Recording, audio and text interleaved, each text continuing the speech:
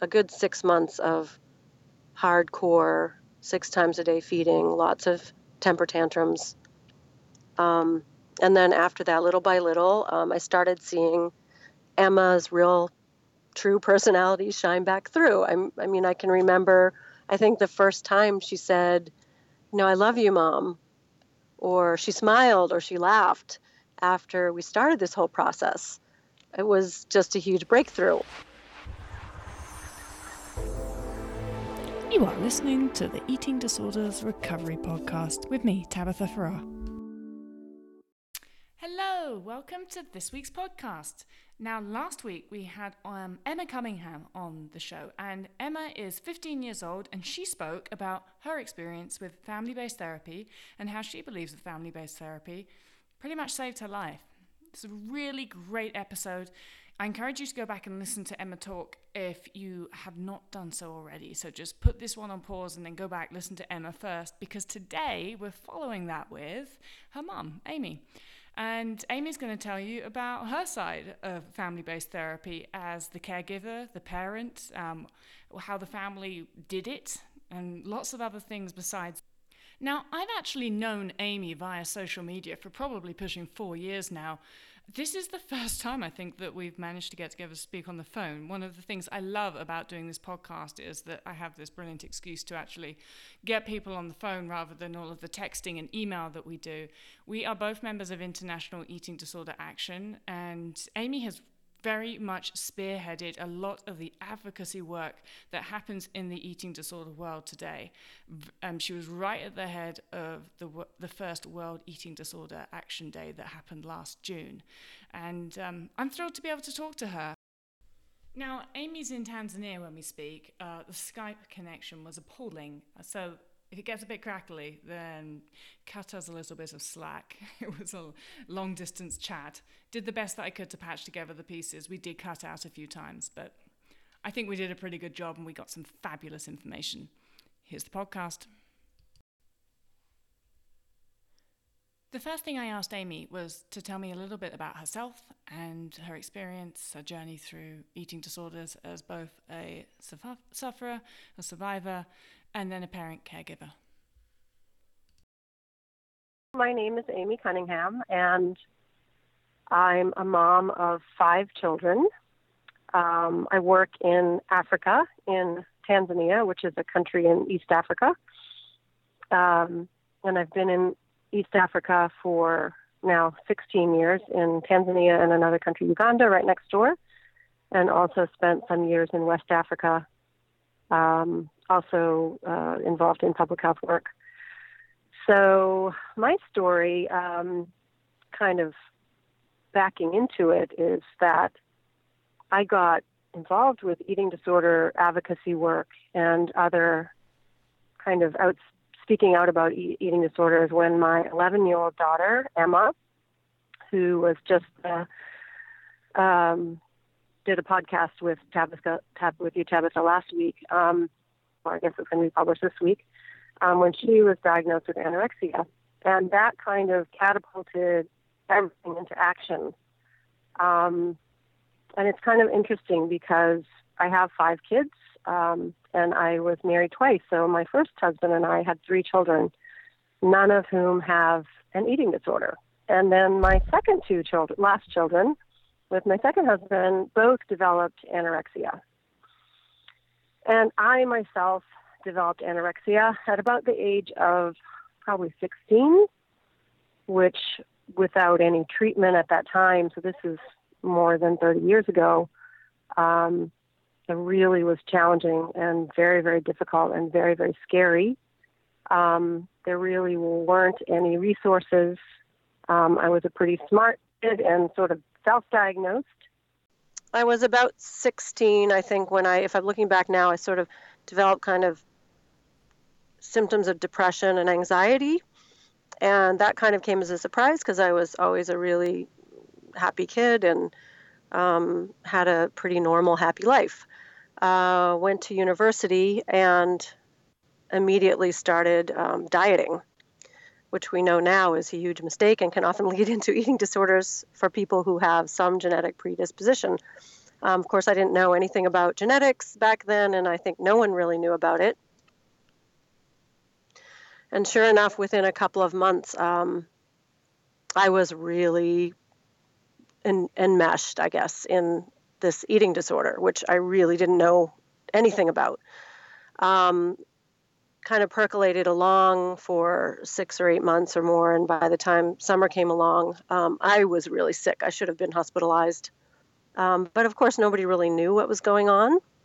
And I was, I guess, never so that um, my parents were that concerned, or maybe they were a bit concerned or thought I was going through a phase. But I think one of the hard things with older kids and young adults is that they're off in the world doing their own thing. And it's really tough to know whether this is, at least back then, it was really tough to know whether this was something serious or, just a little bit of too much dieting or what have you. But anyway, so I was very much a restricting anorexic. Then for about a year and a half, ended up dropping out of college because I really couldn't function emotionally or physically, starving myself that way. Evolved kind of into binge eating disorder, and then into bulimia, which I was really quite ill, I would say, for a good 4 or 5 years. Developed symptoms of suicidal ideation, not knowing what the heck's going on with me, but yet spending most of my days eating and throwing up while also trying to hold down a job. And I got married at about 22. And of course, when you're married and in a really intimate relationship with someone, you can't keep secrets like that.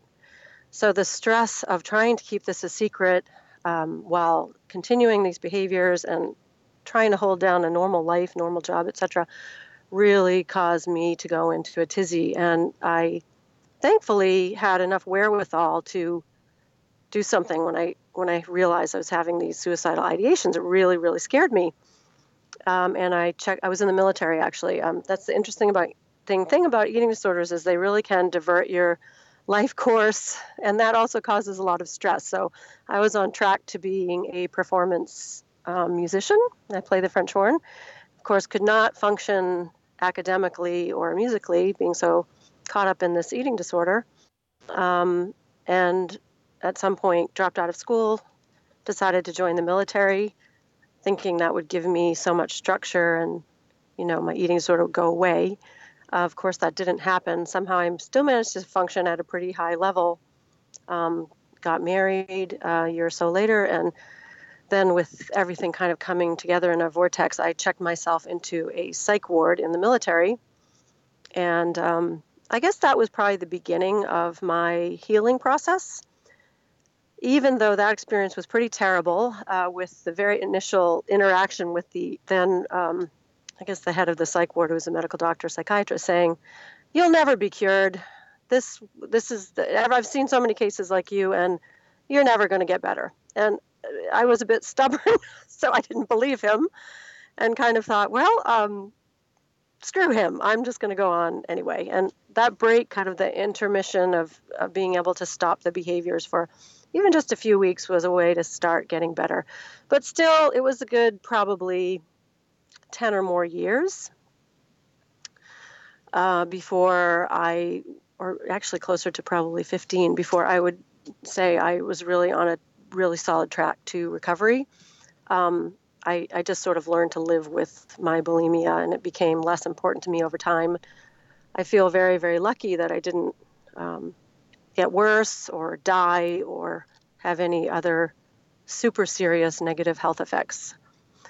So fast forward several children later, and being in a very healthy place, my fourth daughter developed anorexia, and I noticed some odd behaviors of kind of obsessive compulsive type behaviors and mood changes.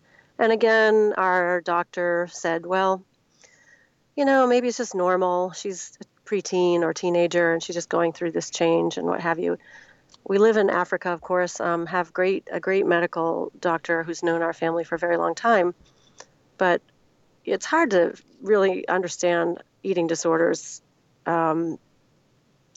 in general. And I think if you haven't had specialized training, it's pretty difficult to easily diagnose them. So this would have been in, say, 2008. And a few years later, sure enough, she catapulted into anorexia.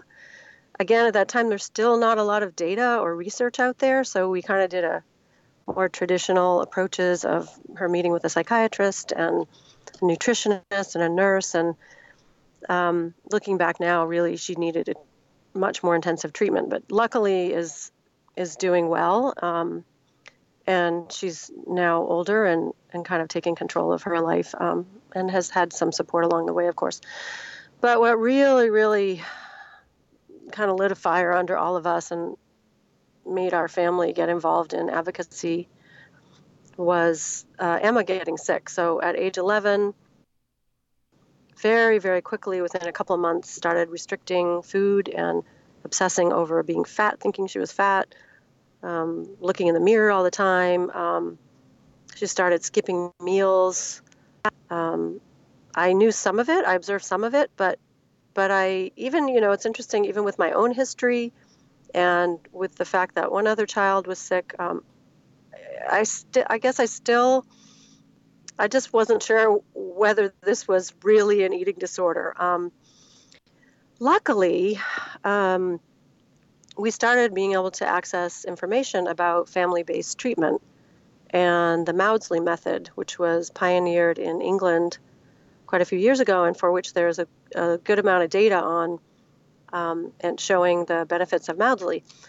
So I started learning a lot about eating disorders, and for the first time, understanding that there was a strong genetic component, which is, of course, exactly what happened in our family. Also understanding that we need to intervene early, and the approach with family-based treatment is to basically take control of the child's food and intake, which sounds kind of easy, but when your child's 11 years old, they've been eating on their own for a good 8 or 9 years, since they're 2 or 3 years old, and to also having to help somebody eat who really doesn't want to put food in their mouth and is going to do pretty much anything they can do to get out of it. That was our kind of initial trajectory into the eating disorder world. I'd like to say it is a unique stance of being both a sufferer and then also being a parent that's put a child through family-based therapy. But maybe I'm thinking that these days that's not going to be quite as unique anymore, as we understand more and more the genetic component, and that families are, right, that people that have suffered from the disease have a greater likelihood of them being a caregiver for somebody that is suffering from the disease. But do you think that made a large difference for you, having had experience with eating disorders yourself? That's a really good question, and I think you're absolutely right that more and more you might see second generation, or it could be third or fourth or fifth, sufferers becoming carers. And hopefully the situation would be like mine, in which I had really put it behind me, but having access to this new information, these new resources, is a completely different experience. I think, if anything, I haven't actually gone into great detail with any of my kids about my own personal experience, in terms of kind of what it looked like on a day-to-day basis. I don't think that's necessary for the two in particular who had eating disorders, because if you start understanding how eating disorders work, when people are ill, they will pick up any kind of little tip to stay as ill as possible. I mean, the eating disorder is so strong. And what's interesting is Emma actually never really asked me about it. She didn't want the dirty details of my experience. So, yeah, I could, I guess in part, I obviously did not want my kids to have to go through anything that I went through. And on the other hand, if I had the experience of an early intervention within 4 or 5 months, such as Emma did, I think my path would have been extremely different. Oh, yeah, me too. Yeah. Yeah. I mean, I wouldn't have struggled along for 20 years. And at the same time, you don't wish this on anybody, of course. I can't say I wish things had been different back then, of course, but I also think all that time and experience and luckily getting healthy and having a renourished brain, I'm on the other side, and I hope that my experience can definitely help my own kids, but also other people who, and other parents at this point. I mean, I interact more with parents, I would say. Yes. I'm not a therapist. I get a lot of requests for kind of support from people who are sufferers, and the support I can give is you need a really good therapist, and ideally somebody who understands FBT approaches, even if they don't necessarily practice 100% FBT, but at least understands that families need to be involved. Weight restoration early on is critical, and that sort of thing.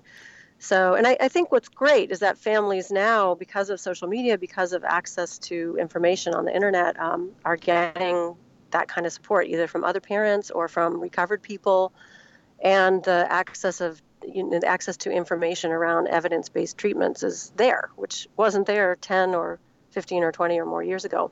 So there's a lot of hope. Yeah, and so we've heard Emma's account of how family-based therapy in your household operated, how it worked, and how she responded to it initially is very different from how she thinks of it now, with her recovered brain. I'd love to hear you talk a little bit about how family-based therapy, like how that affected your family, how you did it, day-to-day stuff. Well, my ex-husband lives in the U.S., and I live here in Tanzania, and we both read a couple of the kind of seminal books, I think now. One is by Dr. Locke and Lagrange, and another by Harriet Brown called Brave Girl Eating. The first one is called How to Help Your Teen Beat an Eating Disorder. So, reasonably intelligent people read these books that say, eating disorders are not your fault. You are not to blame. You need to be involved. Main goal is to rapidly restore weight of your child, and you as a parent can do this.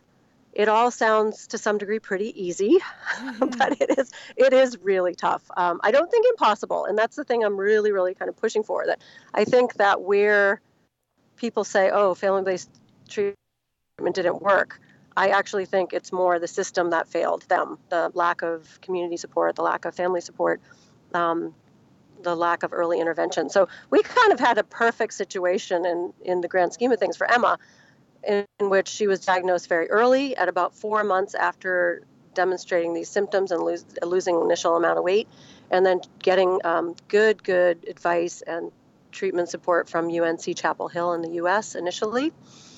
And then later from another therapist, Adriana Rodriguez in Virginia, who helped us in person and on Skype therapy. But it all does sound, easy. It is really tough, and I don't want to dissuade anybody, because I think it's very important that you jump in and try to make this happen and try to get the best guidance from a therapist that you can. Trying to feed a kid who doesn't want to eat 4,000 calories a day is really, really difficult. And I guess the thing is, it's a different kind of parenting. And that's the thing that is tough to initially wrap your head around. So say you had have an infant, and the infant is 24/7 parenting. It's, as everybody who has a kid knows, that having a baby and newborn, it's tough. It disrupts your life, and you're 24/7 taking care of that child. But as a child grows, they sort of develop independence, and they're doing their own thing. When a child has an eating disorder and you jump in with FBT, you're taking over everything again. And of course, the child, like Emma, had her own opinion about things, and she wanted to do certain things and didn't want to do other things. And her ED voice, or the ED persona, was really strong. So there were a lot of arguments. There was a lot of screaming and yelling. And I was lucky to have these great therapists support me. I think if anything, we never went into with Emma all sorts of other extraneous things about her family or her dad and I being divorced or my job or her dad's job or I think traditional family systems therapy would want to look at all that stuff. No, what we did was just focus on her eating because she needed to get a healthy brain, and that was the number one priority for us. And that was the schedule. I mean, first thing in the morning, a big breakfast, packed her, she was in school then, packed her a snack for school. And as I learned later, she was throwing the snack away every day. But I basically sat with her for every one of those 5 meals and 6 meals on the weekend and just made sure she ate it. Again, it sounds really easy, but I just used every trick in the book. And I think that's what we learn as parents doing FBT is sometimes use a carrot, sometimes use a stick. She could get violent. She had a lot of outbursts. It was really emotionally draining. And, I look back on that time, it was tough, but it didn't last forever. So a good 6 months of hardcore 6 times a day feeding, lots of temper tantrums. And then after that, little by little, I started seeing Emma's real true personality shine back through. I can remember, I think the first time she said, I love you, Mom, or she smiled or she laughed after we started this whole process. It was just a huge breakthrough. Or when she asked for something to eat, that probably took almost, a year. And, you have these little victories along the way and just want to jump up and down and celebrate. Of course, you can't really say anything because you don't want to draw, at least in my case, we didn't want to draw attention to anything related to the food. It's an interesting kind of dichotomy because on one hand, it's all about the food to restore the weight. On the other hand, I didn't want to say, oh, you did a good job, because her ED voice would be like, oh my God, I ate too much. I have to get rid of this one way or the other. And you could see these wheels turning in her brain. So you just kind of learn by doing and by having a really supportive therapist who can kind of skill you in how to address these issues that come up. Yeah, I love that you say that you used every trick in the book because, I think that's a large problem initially for many parents is that, they're used to having these really good, honest children, and the eating disorder turns us into liars because eating disorders are so devious. So in a way, you actually have to become almost as devious as the eating disorder in order to treat it. Yes, that's true. And, I suppose because of my own experience in which, while not a lot of people knew, and even in my own family, what was going on with me, I know all the tricks. Mm-hmm. So I was really on it with Emma. And to her, probably, the ED and Emma's ED didn't like that very much. Yeah. But even, looking back now, Emma's actually said, oh, Mom, you could have been harder on me. So I think what that speaks to is what she talked about, which is for parents not to worry about the relationship with your child. Of course, things were really intense between us because, I'm acting as if I'm a psychiatric nurse, basically, for my daughter. And my whole life was really revolved around taking care of her. Luckily, I had a supportive work situation that allowed me to do a lot of my work at home. And if I had to travel, I would take her with me. You can't really expect anybody else to feed your child at this particular time during at least the first 6 months. School trips, I was there. Sleepovers, there was only one person that she could spend the night with after a few months, and the mom really got it and was able to implement, feeding her. But yes, I think it's really important that parents realize that this period is a pretty short-lived period, and try to surround yourself with people who understand and who can support you. Try to get some meal relief. If one person can feed your child, you can have an hour or so to go for a walk or have a break. It's really important. and that any kind of tension between you and your child is definitely going to dissipate as your child gets better. I mean, in my case, we have a great relationship. I'm really astounded and so happy that she's doing well. I mean, there's certainly moments that I wasn't sure she was going to be able to pull out of this, and that's another thing, is sort of how to move into the next phase of giving the child control. It's not a linear path. There's going to be some backsliding. Mm-hmm. And I think it's, you really, as a parent, you have to kind of keep an eye on things, but at the same time, help your child take these steps for growth. And in our case, I was really scared about like letting Emma go on a plane, for example. I mean, I was the first 6-8 months, her dad lives in the U.S., and she would fly back to see him, or I would fly over there to for holiday, and there were a couple of occasions where she had to fly on her own. I mean, that gave me just conniption fits because I knew she wouldn't eat. She literally would not eat for 24 hours. So just her flying alone caused me such anxiety, and I just didn't want to let her do that. And over time, that got better. We had a whole plan. Of course, early on, I don't think she followed any of those directions, but over time, she's gotten a lot better at that. A big test was when she went to camp a year after we started treatment. Or I think it was a year and a half, actually. So yeah, it was almost 2 years in. I was really nervous, even though she was really eating well on her own.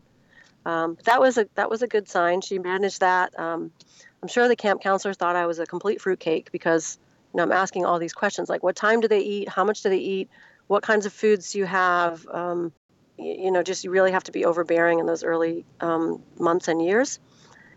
And I should also say, what was interesting with Emma is that after she was weight restored, so a good year into it, and mind you, we're having Skype therapy every week with myself, her dad, and Emma and the therapist, so 4 of us, sometimes on 4 different continents practically. And she's, doing well, but she then developed kind of real social anxiety going into the second year, and she didn't want to go back to school. And I think part of that was that as she was getting better, she maybe felt a bit stigmatized since some of the kids knew what was going on. It was a really small school, a very small community we live in. I actually want to talk to her a bit more about that because that's just what I think. So she was out of school for 6 months, and I did homeschooling with her. And then she went back to school the second term and really did well and really started thriving. But I really had to push her out the door to go back to school. She really, really did not want to go. And I think that's the real balance with the second phase of recovery, is how to help the child or adult move back into normal life when they themselves might not be feeling 100% confident that they're going to be okay. And even when you're not 100% confident. So yeah, we had an experience of her backsliding a bit. She really wanted to go to boarding school. So now we're 2 years into recovery. Her school is a really small school here in Tanzania, and she was starting to look forward to what she wanted to do next. So she really, really wanted to go. And I, again, was quite nervous about this. But the camp experience kind of indicated, okay, she can eat on her own. Spoke to everybody under the sun at the boarding school. I'm sure, again, they thought I was kind of a nutcase. And she went to boarding school, and she did seem to really enjoy it initially, but she had some backsliding. Of course, it was, a big change for her. She's an outgoing child and very confident, but of course, being away from home for the first time ever and being in a completely different country, a different system. She had one time where she just stopped eating for 4 or 5 days.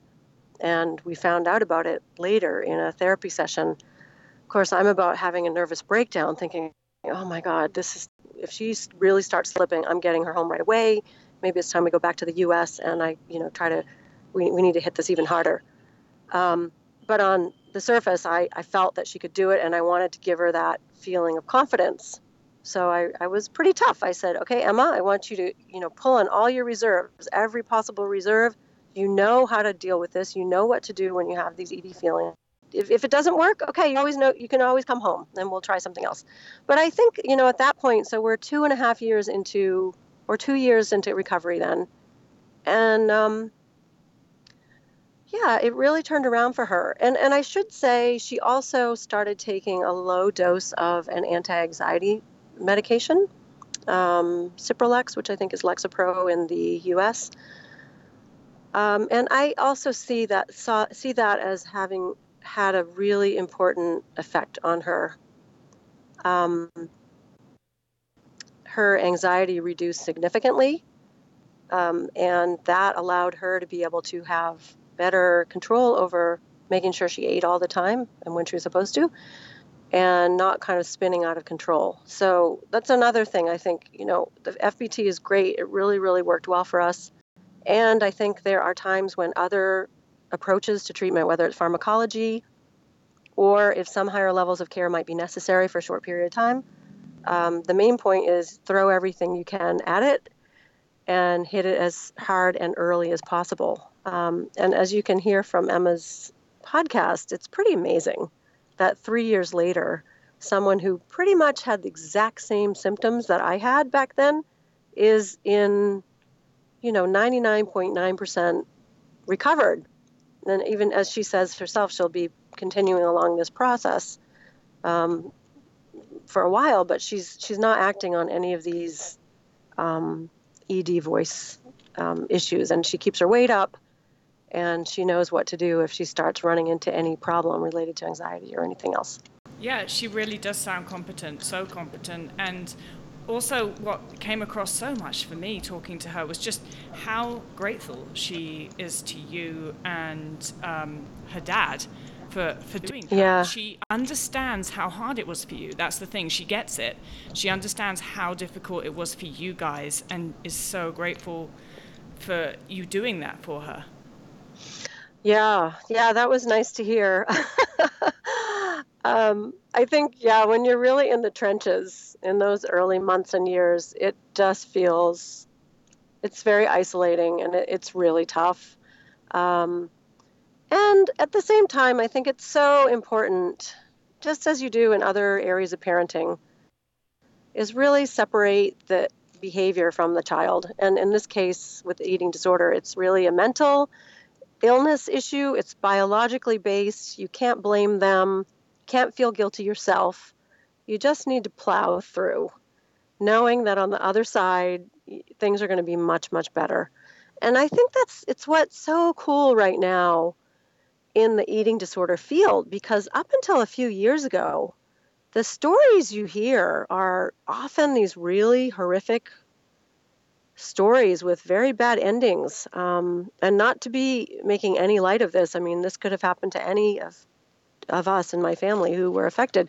High rates of suicide. We know that at least now, up to now, 1/3 of people die, 1/3 will recover, and 1/3 kind of percolate along in kind of substandard quality of living.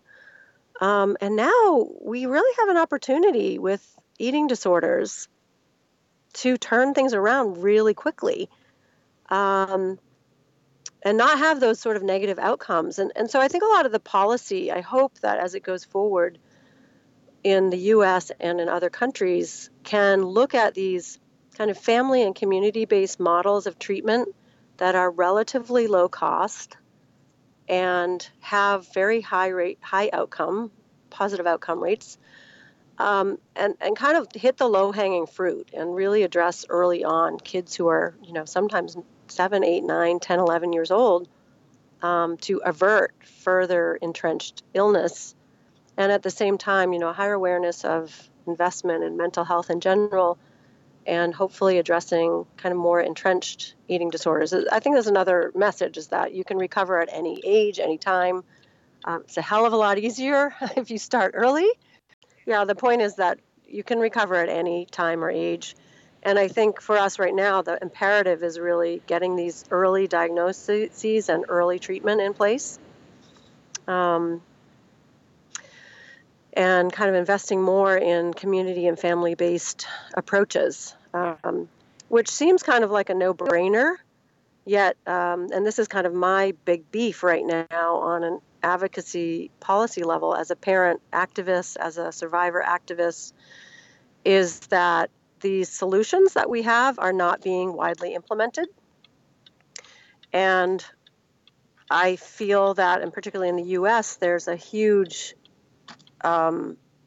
architecture of behavioral health interventions that kind of rely on these intensive inpatient or residential treatment programs, which may be needed, certainly. At the same time, there's a lot that can be done at a much lower level, either before that or, stepping down after that. It's absolutely essential. So, I'm really hoping that we can start seeing some overt change in policy with new focus on addressing mental health and mental health reform to expanding access to these low-cost, highly effective, evidence-based treatment models. Yeah, and Amy, I know that you're doing wonderful things in the world of advocacy. If there's anybody listening to this that can agree with what we're saying there and wants to get more involved or learn more about that, where would be the place for them to go to find out more? Yes. Okay. Well, along with yourself and a couple of other people, we started something called International Eating Disorders Action in 2014. And that's an online activism resource and global group of people. It's on Facebook, and there's a website, www.iedaction.weebly.com. And the Facebook is International Eating Disorders Action. And another really cool spin-off out of that was that sometime last year, a bunch of family members and affected people were brainstorming online about the fact that we need to really expand awareness globally. And one of us took a look at the International Days of Awareness. Come to find out, there was no World Eating Disorders Day, which I find shocking, given the high rates of mortality among eating disorders, the fact that every culture, every society, every gender, every race, every age, we see people affected by eating disorders. Here in Tanzania, plenty of people with eating disorders. So we decided to start something called World Eating Disorders Day. And that's found online at www.worldeatingdisordersday.org. And we're also on Facebook, same name, Twitter, Instagram. The day is June 2nd. We had the first one in 2016, and millions of people around the world were reached. In just a few short months, we brought together over 200 organizations from 40 countries, completely 100% volunteer, grassroots activists run. And this year, I'm hoping that we can really take off and bring in even more people.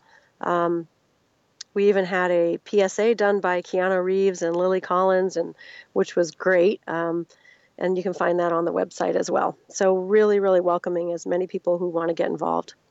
Yeah, and I will link to all of those things in the show notes. Awesome. Amy, thank you. You're welcome. All right, so that was a pretty complete story. We heard from Emma last week, from a 15-year-old who is well on her way through recovery from anorexia with family-based therapy. And we've spoken to her mum, Amy, today about how that family-based therapy was implemented, how they went and researched and found out about it and then put it into action and got their daughter well as a result of doing so. I really hope that inspires anybody out there that's on the fence about family-based therapy, and learn more and use the community. Online communities are there to support you and help you. I'm going to link to all of those things in the show notes. I also plan to get Amy back on in a couple of weeks' time, and we'll talk more about the advocacy work that we're involved in. It's important stuff. This is mental health, and that's everyone's health. Mental health affects all of us, and getting mental health recognized, insured, and getting rid of the stigma around it is something that's very close to my heart, very close to Amy's, and other people that you've already heard in this podcast series like JD Owlett. So thanks for listening. You can follow me. My name's Tabitha Farrar, and I'm on Twitter. It's @love_fat_. I'm going to link to all of the International Eating Disorder Advocacy Group Twitter handles and Facebooks as well in the show notes to this episode. Please subscribe in the iTunes store and maybe give me a rating if you like the podcast. And until next time, cheers and cheerio.